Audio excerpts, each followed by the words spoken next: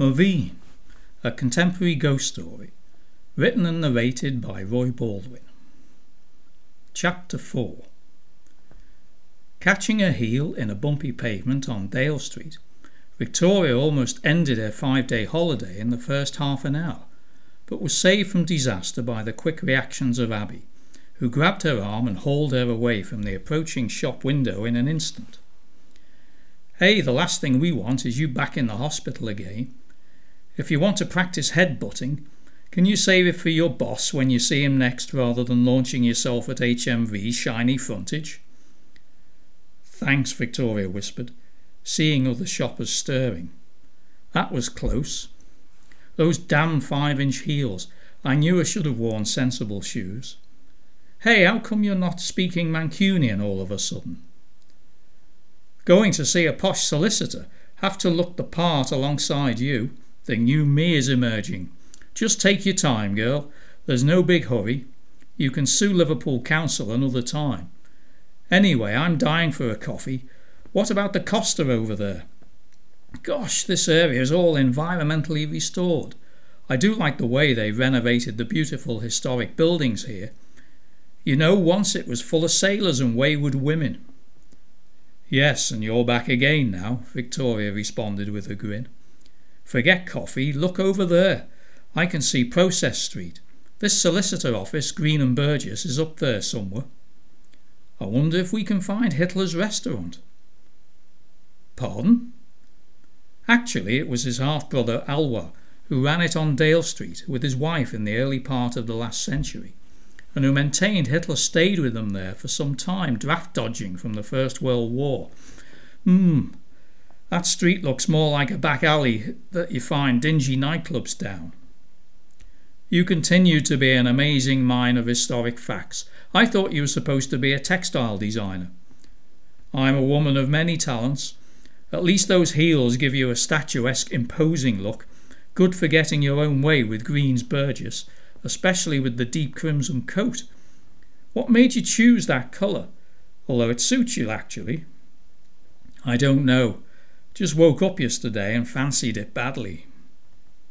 They crossed the road and turned into the side street, noticing a small cobbled alleyway about 20 yards up. Here was a distinct feeling of a return to yesteryear, seeing the gold sign of Green and Burgess barely legible, hanging from black chains in front of a dirty old Victorian 4-storey building, which somehow had missed the clean-up scheme everywhere else. "You first," Abby whispered at the front door. "Looks a bit creepy up there. Press that bell." A young female voice answered, wrapped in a thick Liverpool accent. Can I help, like?" They looked at each other, mildly surprised, as Victoria drew back, and in a positive voice, acquired since Eva had meticulously taught her to speak in BBC Radio 4 English tone like her, rather than Victoria's broader form of Lancashire, replied confidently. "It's Dr. Abigail Mackenzie, with my colleague, Dr. Abigail Warren. I have an appointment with a Mr. Linton Gray at 10:30. Just hang on whilst I check. Yeah, no problem. Just push the door when the buzzer goes, like, know what I mean?" Abby stifled a laugh as Victoria nudged her and they entered a quite dimly lit small reception area, most of which was taken up with a large mahogany desk. Staring first at the conspicuously odd silver plate with Sally Receptionist in bold print stamped on the front, they then looked up, and the grinning Sally, in a black microskirt, matching tights and a white t-shirt, walked through, shook hands and pointed to the narrow rickety old stairs in the corner. It's the boss himself, up there right to the 5th floor. I'm afraid the lift's sort of knackered today. Is that okay?" "Oh, no problem, thank you, Sally. We can walk up," Victoria proffered, seeing Abby wince. They set off up the creaking wooden stairs which went round and round like in a castle. "Business isn't exactly booming in here, is it?" Victoria whispered back to Abby behind, already puffing and panting, and they were only at the 3rd floor. "I reckon you eat too many of those kebabs you cook. Time to get to the gym with me, I think." Ah, but I agree. I always thought solicitors were those guys like bankers who have Lamborghinis and give a girl a good time. Not Mr. Gray, I would concur. Anyway, there's the door. It looks like the only room on this corridor. That's because we're in the attic. Suddenly the door at the far end creaked open, and a tall, well-built man, mid-30s, with a trim beard and a very expensive-looking blue suit, walked out to greet them. "Ah, Dr. Mackenzie and your colleague. My name is Gray, Linton Gray, owner of this practice." Victoria ignored Abby, who immediately whispered, "Shaken, not stirred. Gosh, he is a bit of a dreamboat, would you credit it?" Victoria readily admitted that the expected character from a murky Dickens novel looked more like he had just stepped out from a Vogue modelling shoot. They shook hands and were directed inside towards the seating around the teak coffee table with elephant-carved legs. Victoria saw Abby's face dropped as they both scanned the gorgeous antique Georgian furniture and his huge desk, the rich, warm, velvety draped armchairs and thick rug carpeting. Abby immediately began to peer closely over the array of paintings on the wall, realizing that the middle two were original but reframed obscure Rossetti pre-Raphaelites, probably around 1870, and looking at the female face when the painter was favouring a move of muses from Fanny Cornforth to his favourite sitter Alexa Wilding. At the end was an excellent print of the famous Lady Lilith, making Abby immediately decide she would grow her hair long, frizzy and orange rather than short, spiky and pink. Mr. Gray had disappeared into the adjacent kitchen, was brewing coffee and returned with 3 Japanese printed mugs, black coffee, milk and sugar on a Bakelite tray. Victoria sat down primly and quietly rustling in her bag for a notepad and watching with amazement as he sidled over, gaze transfixed on the brazen Dr. Warren. Abigail, isn't it? Do you like art?" "My first degree was fine art and my postgraduate was in textiles design, but yes, what wonderful paintings." As she continued to gaze avidly, not noticing how intensely Solicitor Gray was eyeing her up and down. He smiled as she looked back. "I'm afraid I couldn't afford the original Lady Lilith, but this was done by a student at the Liverpool College of Art. It was so good I bought it immediately. Collecting Victorian work is a passion of mine. I have a private gallery in Southport. Perhaps you might like to see some more if you get any time." "Do you have etchings too?" Victoria stifled a cough as her coffee went down the wrong way, amazed at the never-before-seen doe-eyed look in Abby's eyes, whilst he was obviously equally transfixed. He grinned, the irony obviously not lost. "Of course. In fact, I recently acquired a couple of etchings and engravings by David Law from my father, who retired last year. This was his business, which I have bought out, the original Green and Burgess, having passed on many years back. I'm in the middle of, a serious updating and upgrade of the practice." "Really?" "A founder member of the Royal Society of Painter-Etchers. He was also an excellent map maker for many years." "You are very knowledgeable, Abigail. Miss Warren. Dr. Abby Warren." Victoria looked from one to the other, barely able to contain herself, now totally frozen out, with the rapturous Grey Warren show unfolding before her gaze. She coughed politely, a gentle reminder that this was supposed to be her formal meeting, and she had an inheritance to nail down, like. "I'm so sorry, Victoria," he said softly, walking to his desk. "Now, if you would both like to enjoy the coffee for a moment whilst I collect the files, I think the critical one has been left in my safe across the corridor. I'll just be a moment. Oh, and I'm sorry, I have some bad news for you, Abby." They both looked up mystified as he shot out through the door. "Bloody hell, that didn't last long, Vicky," Abby murmured, slurping down her hot drink. "He was growing on me sort of big time. Very nice coffee, though." "Yes, I can see that. Hey, this is my meeting today. I have work to do, not getting you laid," Victoria replied, mildly irritated.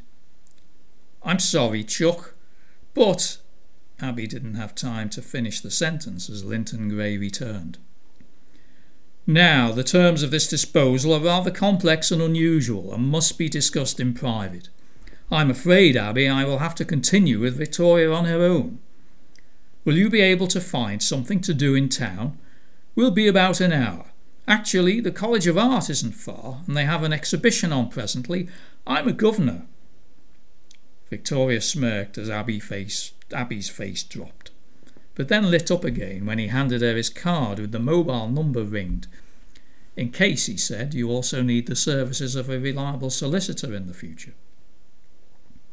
That's a shame, Abby, Victoria quipped. But when Mr. Gray and I have finished, I'll give you a ring on the mobile and meet you at the College of Art. We can probably have lunch there. It sounds like you would enjoy the exhibition. Abby gave her a fleeting glance of a knowing glare and then smiled at both. Exhibition it is. Well, goodbye, Mr. Gray. It was a pleasure meeting you. Me too, he replied, shaking Abby's hand and eyeing her over again. Don't forget, if you are ever at a loose end in Southport, you will be very welcome at my gallery. I won't. See you later. She tripped out of the door and clattered down the stairs with a newfound energy. Victoria breathed a quiet sigh of relief. Now she could get on with getting to the bottom of this increasingly unfathomable intrigue. After more coffee toppings up, Linton Gray proceeded to explain the detail, guiding Victoria through various contracts and strange legal wordings, which she was quite happy leaving to him, as to whether to sign the bits of paper or not. What she really wanted to know was how she had inherited the place, seeing as all the known family were dead, although obviously now that had not been the case. But Orsbrick Hall? How could she possibly be the owner of that awful place when she was never allowed to visit, and smarting in her head again from the memory of the vicious swipe over the cheeks she got from her mother the day she was caught on her bicycle when about to head up there?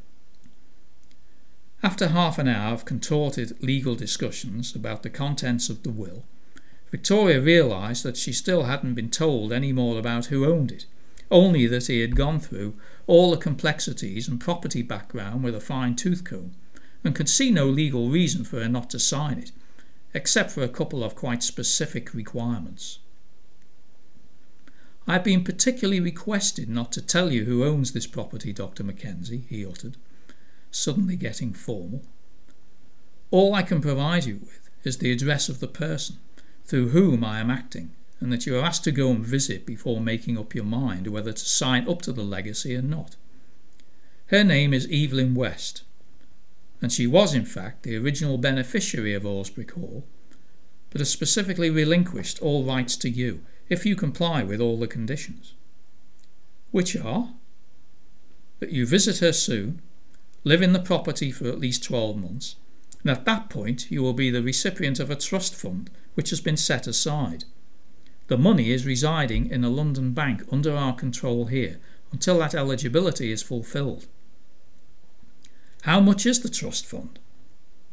"I'm not allowed to say either, but I can certainly confirm that it is all accumulated Mackenzie wealth, passed on through many generations in your family, Victoria." Victoria was completely amazed, transfixed on such a remarkable turn of events. But why on earth was there all this mystery? And being a rational scientist, used to debating the fineries of decision-making, with clear experimental evidence in front of her from which she can make logical conclusions, she was uneasy with the weird obfuscation. She stopped gazing at the papers and turned to him directly. "None of this, Mr. Gray. Please, I think you can call me Linton now." She noticed he blushed, which amused her. "Well, Linton, it doesn't make sense because all of my family are dead. My father certainly never mentioned any family wealth. He was a science teacher in a minor public school for all his life. We lived quite frugally in a small cottage. If there had been any money, my mother would certainly have gotten her hands on it." "Your mother? Is she still alive?" "To be honest, I don't know. Once I left home, almost 20 years ago, I never heard from her again, and she sold our cottage and disappeared back to America. and I only picked that up on my father's death accidentally 2 years after it all happened. So could she be a benefit? He interrupted her promptly. No, she is not and cannot. But why? I'm not permitted to say. And Horsbrick Hall, I remember always seeing it at a distance as a child. We were never allowed to go near it, so I assume a relative of mine was living there. That is so peculiar. And who is Evelyn West? I'm sorry, Victoria, handing her an envelope, but I can't tell you that either.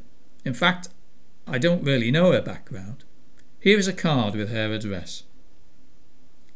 She opened the small brown envelope carefully and gazed at the flowery and ornate card.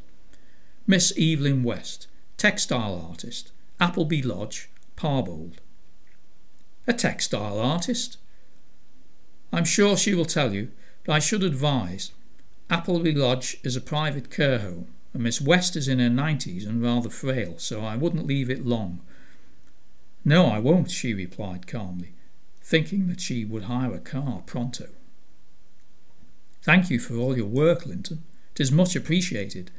Now I can see you're very busy with that mounting of paperwork on your desk, so I'll see myself out, and no doubt we will be in touch one way or the other. A pleasure, Victoria. Oh, can you tell your friend, Abby, Dr. Warren, that I have quite an interesting collection of Victorian etchings I am sure she would enjoy perusing. I actually live near Southport. I'm sure she would. I won't forget, Victoria replied with a grin. Is your wife an art collector too? No, I'm not married. A widow, actually, he mumbled, again blushing slightly. I'm so sorry, Linton. It must be, well, sort of difficult readjusting. It was some time back, and my work keeps me very busy. Good day then, Dr. Mackenzie, he replied, polite but determined. Obviously, she thought cutting off any further discussion of that topic still patently painful. She sauntered slowly down the stairs, her brain whirring madly with all kinds of data assembly and synthesis of what she had learned so far, when she suddenly became aware of a strange, pungent smell. Stopping on the 3rd floor, she looked around. Total silence. There didn't seem to be anyone else in the building, but that smell was strong, like some sort of coal tar, benzene or aniline again. Her mind immediately flew backwards to the refinery, the same smell when she was in the distillation tower, just before. She felt frightened and began to clatter down the stairs, throwing the final door open to reception, to be greeted by a smiling Sally once again. Everything go like okay with the boss then, Dr. Mackenzie? Fine, thank you, Sally. What is that awful smell on the stairs? I'm sorry. Victoria looked into Sally's face, totally blank and uncomprehending. She breathed in again and couldn't smell a thing, only a vague sense of a recent furniture polish on the shiny desk. There's probably the door open to the toilet on the 2nd floor. We did have some trouble with the drains in there, but I thought they'd been fixed. I'd better... But Victoria wasn't listening, because her attention had been drawn outside through the window.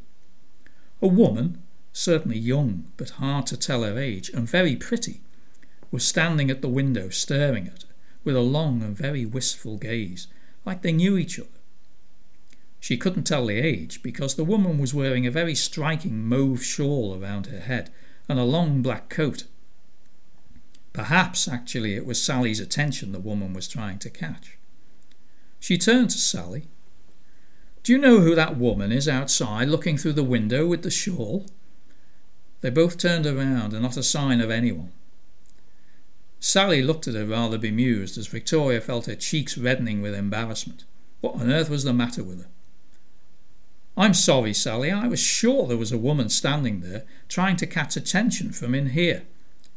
I know I've only come from Holland, but maybe I've got a touch of jet lag or something. Sally smiled. Hey, don't worry yourself. I know just the thing to cure that feeling. A few vodkas and tonics do wonders for me. Know what I mean? Victoria laughed and headed to the door. I'll be in touch. Bye. See you, Dr. Mackenzie. She got into the tiny street and looked around, intending to head back to Dale Street and then phone Abbey. Turning to the left, she started to wander down the street, but after a few further turn-offs she realised she had gone totally the wrong way. Everyone around was quite deserted. The street had got narrower, and the buildings either side were tall and bleak, either warehouses or, as she noticed from the sign, converted nightclubs, probably heaving and lively at night but completely dead in the day. She became aware of footsteps following her and began to feel panicky, hastening a step as the footsteps got louder. Suddenly 2 hands were around her waist, pulling at her from behind, and a second guy, Chinese in a hoodie, confronted her, pulling at her handbag. "Gives your bag and your phone, you fucking bitch. That's all we want, or we'll split your face open." Bloody hell, she thought frantically. She was being mugged in broad daylight. She couldn't scream, as the one behind had a big gloved hand across her mouth and eyes, but she struggled like mad. Despite her recent ordeal, she was gym fit and strong, and was determined to hang on to her bag come hell or high water. They all struggled in a blur for another 5 or 6 seconds, as she managed to bang the person at the back against the wall, and he released his grip on her head, when suddenly a large hand shot out of the blackness of the doorway at a fast velocity and connected directly with the face of the Chinese mugger, sending him sprawling over and over the pavement, blood pouring from his nose, all splattered open. The person holding her released his grip, and she dived to one side, staring now at her other attacker. He was Black Asian and quite burly, but equally taken by surprise at seeing his friend prostrate on the ground. A very tall man in a large brown coat, collar up, hiding much of his face, emerged from the shadows. But it was enough for Victoria to see he was probably in his late 40s or early 50s, slim, a thick head of curly grey hair, a silk scarf across his neck, and piercing blue eyes, which settled unerringly on the Asian guy through gold-rimmed spectacles. The Asian was looking like he would square up, as Victoria watched the pair of them.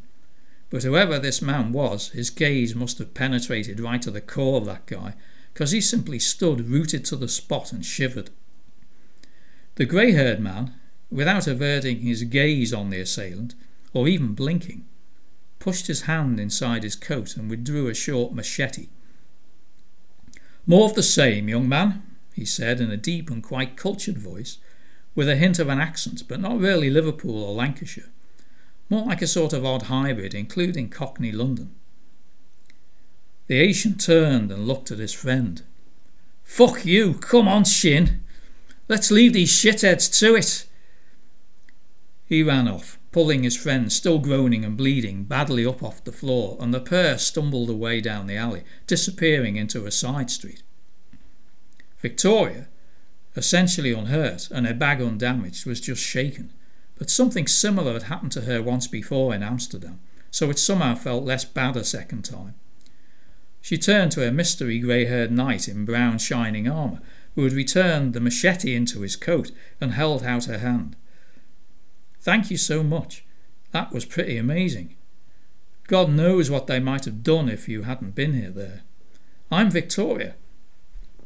Wondering, actually, why he was there, because there was absolutely nothing down that street to attract anyone, including scallywags and muggers.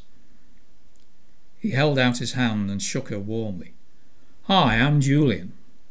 I was just taking a short cut, to be honest, and bought that butcher's knife for boning meat from a specialist ironmonger further down the way. Cooking is a sort of hobby. The cleaver came in handy, although many years back when I was younger I did some stints with the Territorial Army and learnt a few tricks for taking care of oneself." She laughed. He and it both came in handy, noting the mischievous twinkle in his serious gaze behind those academic-looking spectacles. "What, with wire frames?" "Just as well. Are you by any chance heading towards Dale Street? I think I got a little lost. I'm visiting Liverpool on business. Don't know my way around. Silly, really," she muttered coyly, although why she didn't know. Doing shy, especially with men, wasn't normally one of her core attributes. "Yes, as it happens, I am. But I must advise you going in the exact opposite direction." Tell you what, you look like you could do with a drink, and not far from here in Dale Street there's an excellent pub, the Ship and Mitre. It's an old traditional place with real ales and a long history, one of my favourites in Liverpool." "That sounds like a good idea. OK then. Do you have time, Julian?" "Yes, all the time in the world. I'm a writer, so I don't have a real job or a boss to answer to." They laughed. Neither did she any more. They began to walk together, back up the street, when she could feel herself feeling a little unsteady, perhaps a bit of aftershock or something else, and she thought. He noticed immediately and gazed down at her 5-inch heels. "Listen, just put your arm through mine and hold tight. You'll be fine. I won't let you fall, not far to go." They set off. Her arm linked firmly into his. She looked up at him and smiled. She was well over 6 foot in those heels, but he was at least a couple of inches taller, and she felt instantly comfortable, cosy and warm, especially as there had been a distinct and unseasonable approaching autumn chill, all the time they had been in Liverpool. She suddenly thought of Abby talking about wanton women and sailors. What on earth would Abby think now? But she decided, knowing well how self-contained and time-unaware Abby always was, especially in an art exhibition, to ring her a little later. This was proving to be an unexpected but delectable distraction with Julian the writer, whoever he was, and she realised she was quite intrigued to know more about her mystery saviour. Along the way, he described in meticulous detail the historic background of the streets they walked through, of seafaring, skullduggery, and merchants, and a generally hard life for many and rich pickings for a few, especially during the 19th century. She listened, fascinated by his deep local heritage knowledge, saying nothing about her own background, but knowing that the terminus of the Leeds and Liverpool Canal, which had sustained many forebears of her friends and childhood acquaintances, was not far away. They arrived quickly at the front of the pub, and she immediately looked up and pulled out her iPhone to take a picture. You couldn't miss the place, standing out uniquely from the other buildings, with its stark white block stone frontage, an unusual placement of very tall slatted windows. He took her inside, and they headed for a quieter area of a large bar. She was impressed by the design, where everywhere was decked out like the inside of a ship, taking the name of the pub to its true meaning. Julian was certainly correct about the range of unusual beers, many from tiny breweries around the UK. He ordered both of them a 3-cheese quiche and generous helping of salad. She was feeling decidedly peckish again, along with a large bottle of Belgian beer. The shakes she had earlier had vanished.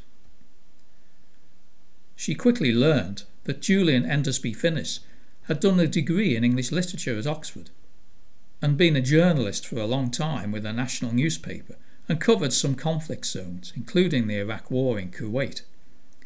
Having made sufficient money, he decided some years back to do what he always wanted to do at university and become a writer, was on his 4th published novel, and that year, for the first time, was earning more money than he had spent. She gazed at him, unable to get a word in edgeways, the epitome of a dreamy academic, as he rambled on, oblivious to his surroundings and obviously totally enmeshed inside a world of strange characters, weird plots, and unlikely happenings of another era totally. She realised as she counted the appearing wrinkles on his forehead and lines around his eyes that despite his good head of grey hair, he was probably in his early 50s. But in his tight-fitting jeans, smart check shirt and trendy jacket, he looked very cool. Eventually she decided to cut in as they were halfway through the delicious salad. "So tell me, what exactly is steampunk, Julian? All I know is it involves the Victorian period and science, which interests me. I'm not really a lover of genre fiction." He missed the cue, so she would return to science shortly. He looked vaguely horrified at the thought of steampunk being classed as a simplistic base genre like chick lit, and went into a diatribe of an alternative history of Victorian England, steam-powered machinery, and post-apocalyptic futures of fantasy worlds powered by steam. He was obviously, she thought, a marvellous storyteller.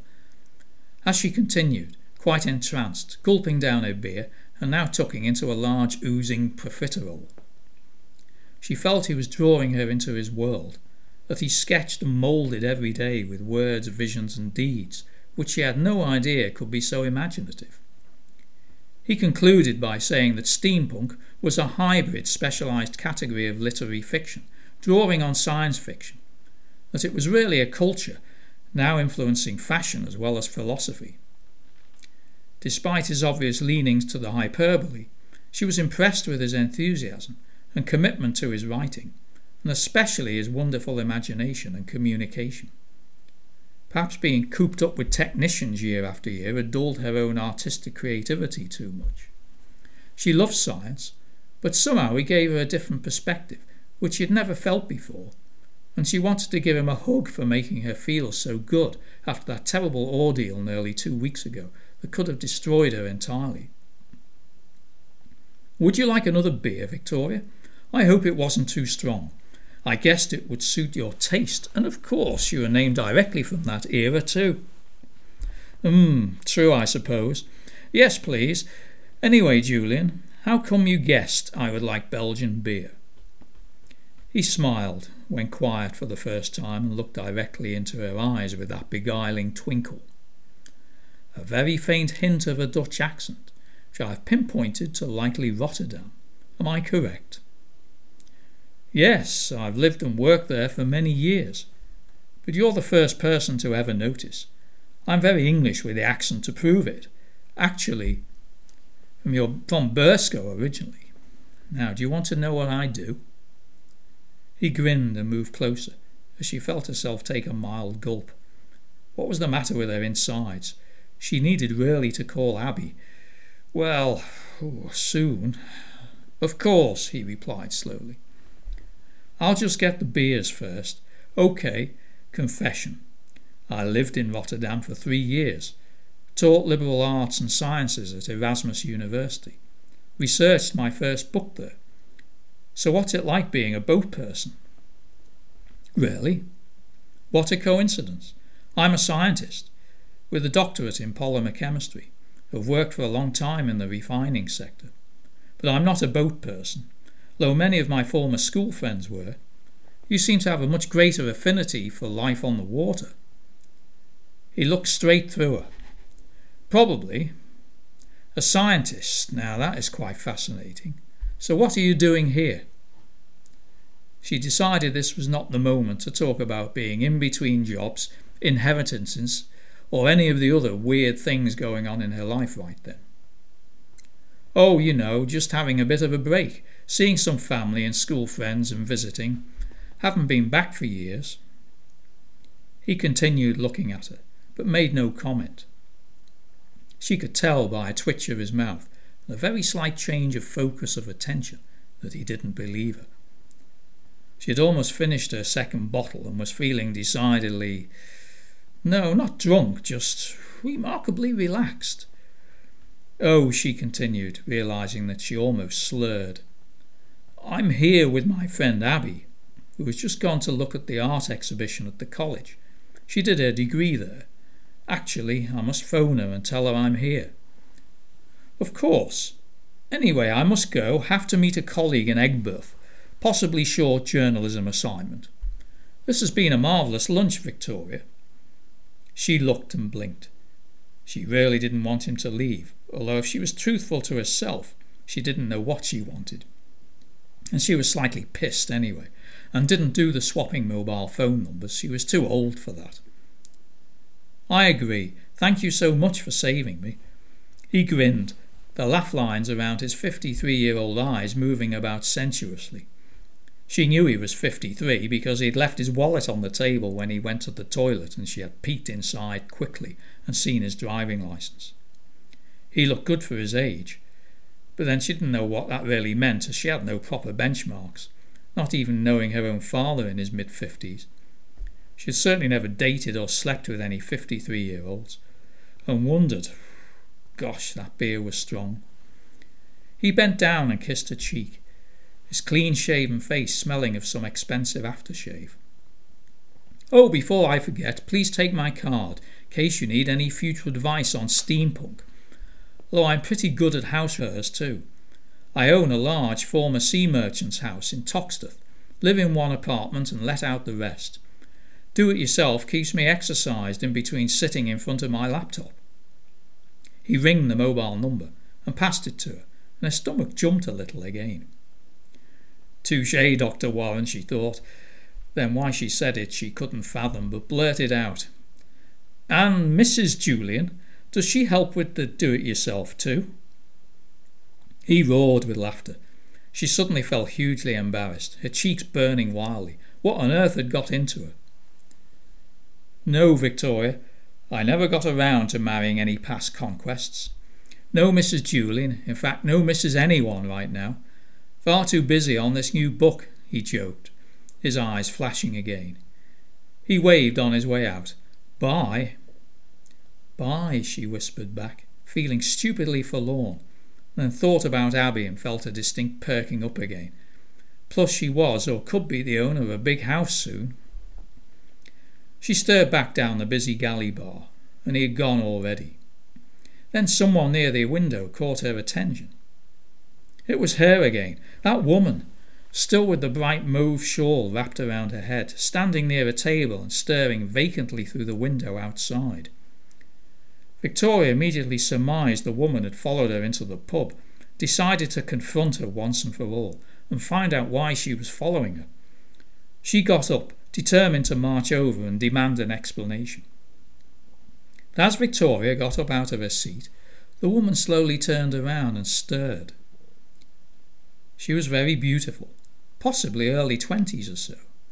Victoria could see under the shawl. She had long mousy hair, but the woman's expression seemed pained and troubled, like she had had some terrible problem she wanted to unburden. Victoria began to look down for her handbag, which had fallen onto the floor off the back of the seat, threw it over her shoulder and began a sprint to the window, and couldn't believe her eyes.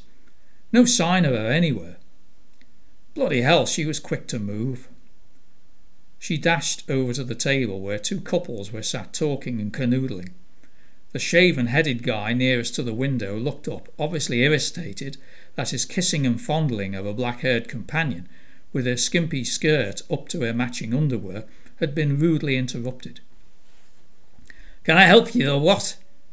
he uttered with a deep growl and heavy accent, pulling up his shirt sleeves to reveal a great muscled mass of purple and red tattoos of tall ships with sails and rigging. Victoria felt distinctly uncomfortable. "I'm sorry, may I ask you, that woman who was standing next to your table a minute ago with the purple shawl, did you see which way she went?" "Sorry, love, there was no woman at all standing here," he replied curtly, looking distinctly unpleasant. Now she realised too. His accent was really awful West Lancashire mixed with Liverpool, like she used to hear as a child on the barges, especially the scruffy ones. "But you must have seen her, she was right next to—" He got up out of his seat. "Listen, how many more times do I have to say it? There was no fucker here. You been on the ale or what, you soft bitch?" The other three friends all laughed, gratuitously, their mouths slathery, staring at her like she was some demented moron. She backed away. "I'm sorry, you're probably right, not used to the beer in here," forcing a laugh, and then departed sharply back to her seat, quite ruffled and irritated. She got out her mobile and earphone mic. Abby answered immediately. "Where on earth have you got to? I've been worry sick for the last hour. Your phone was on permanent voicemail and I've left 3 messages. You all right? Not fallen down a hole or something?" "Sorry, I'm in the Ship and Mitre." "At the top of Dale Street? What are you doing there? It's a great pub, mind. Used to be a 1930s Art Deco place, a very in scene." "Yes, I know." She was slurring a little. "I haven't been on my own," looking then into her phone.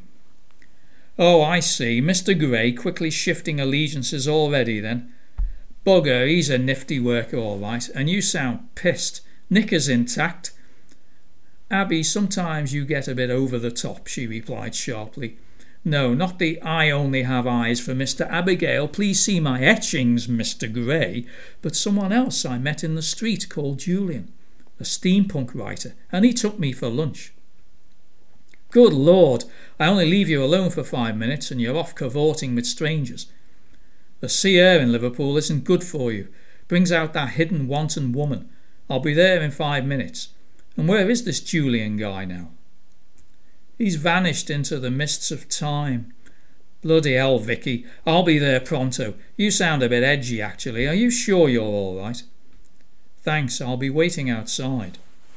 She buttoned up her coat and hurried to the exit, seeing those inebriated idiots out of the corner of her eye on that windows table, pointing and laughing at her again. Some sharp shopping at Zara in the afternoon, and a search for the former Cavern Club, now car parked over, soon consoled her earlier confused state of mind. And it was a pleasant relief to be back in the Adelphi Hotel, put her feet up in the lounge and perused the evening meal menu for a reservation for the two of them she had made during afternoon tea.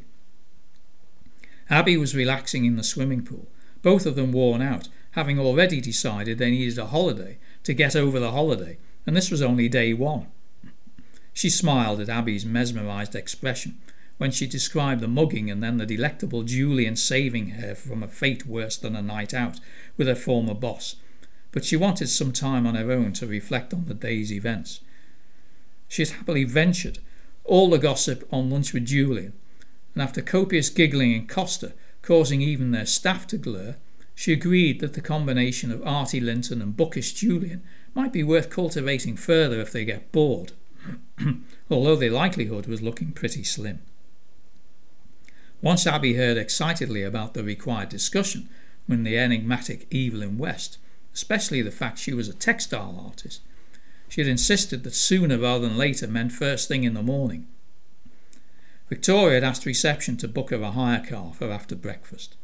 She was now determined to set off on the trail to Parbold and find the elderly lady, and actually having Abby with her would be really useful. They had no maps, of course, but reception would get them a car with a built-in sat-nav, so logistics problem scientifically solved, especially as she realised it had been so long since she was last in Liverpool that everywhere around seemed like an alien city.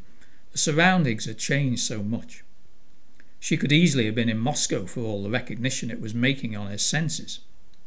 And undoubtedly the same would be said for her former childhood haunts in West Lancashire once they got there. But she decided not to mention anything about the weird woman in the purple shawl. Whoever it was must have recognised her from school, or something. Probably a young sister of one of her old friends, although why the woman hadn't said anything she couldn't fathom. She had to admit, when she got a better look in the pub, the woman's long dark dress was fashionable, but actually quite unusual. It looked like linen, not a style she had seen in the places she normally shopped. It certainly wouldn't have looked out of place in Laura Ashley, or maybe a museum, like the woman was making some sort of retro statement. It was perplexing. Undoubtedly the woman had something bothering her, but once she and Abby left the city centre, that would be it, and the incident quickly forgotten. Pity Julian hadn't been with her when she turned up. He may have had something to say about the dress style. Abby came bounding in, her hair all wet, wearing a tracksuit top and bottoms. "I'll just get a quick shower first, and then I'll be down. Tell you what, I really like this hotel now, but has it changed? From its former grand old days in the past, when only the gentry or those with serious money could afford to stay here. Place is now quite urban chic to appeal to the business hoi polloi." "You mean like us?" Victoria replied with a wan look. Abby glared back. "No, daft. We are the special ones." "Well, certainly with that wet pink hair you definitely are. Found your spaceship yet?" "Ah, bloody ha. But hey, I'm enjoying this holiday so far, and thanks, best friend, for bringing me along for the treat."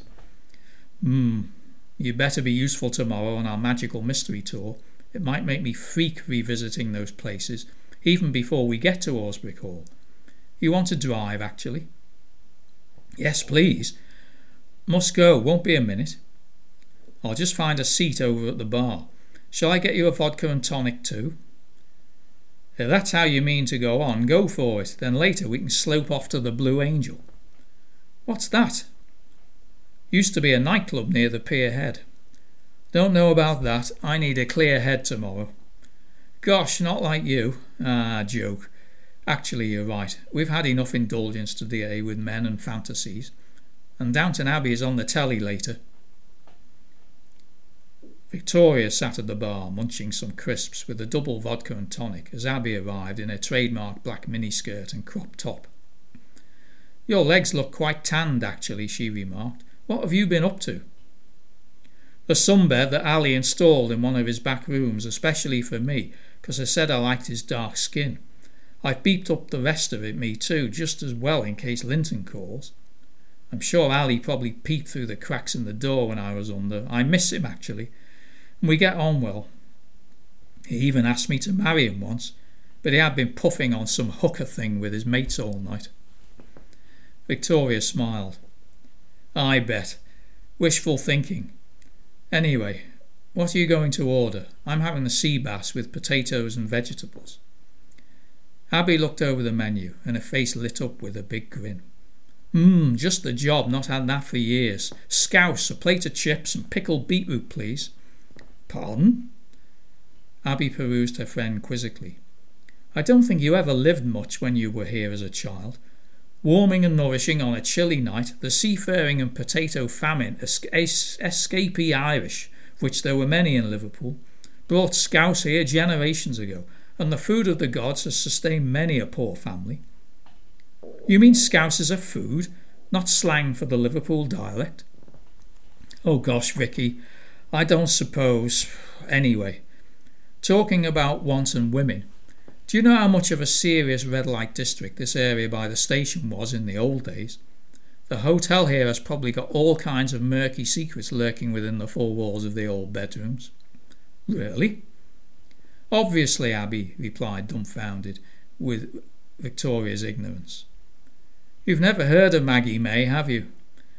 And began to sing a variant of the old traditional Liverpool folk song in a quiet, lilting voice. Oh, Maggie, Maggie May, they have taken her away, and she'll never walk down Lime Street any more. She robbed so many sailors and captains of the whalers, that dirty Robin, no good Maggie May.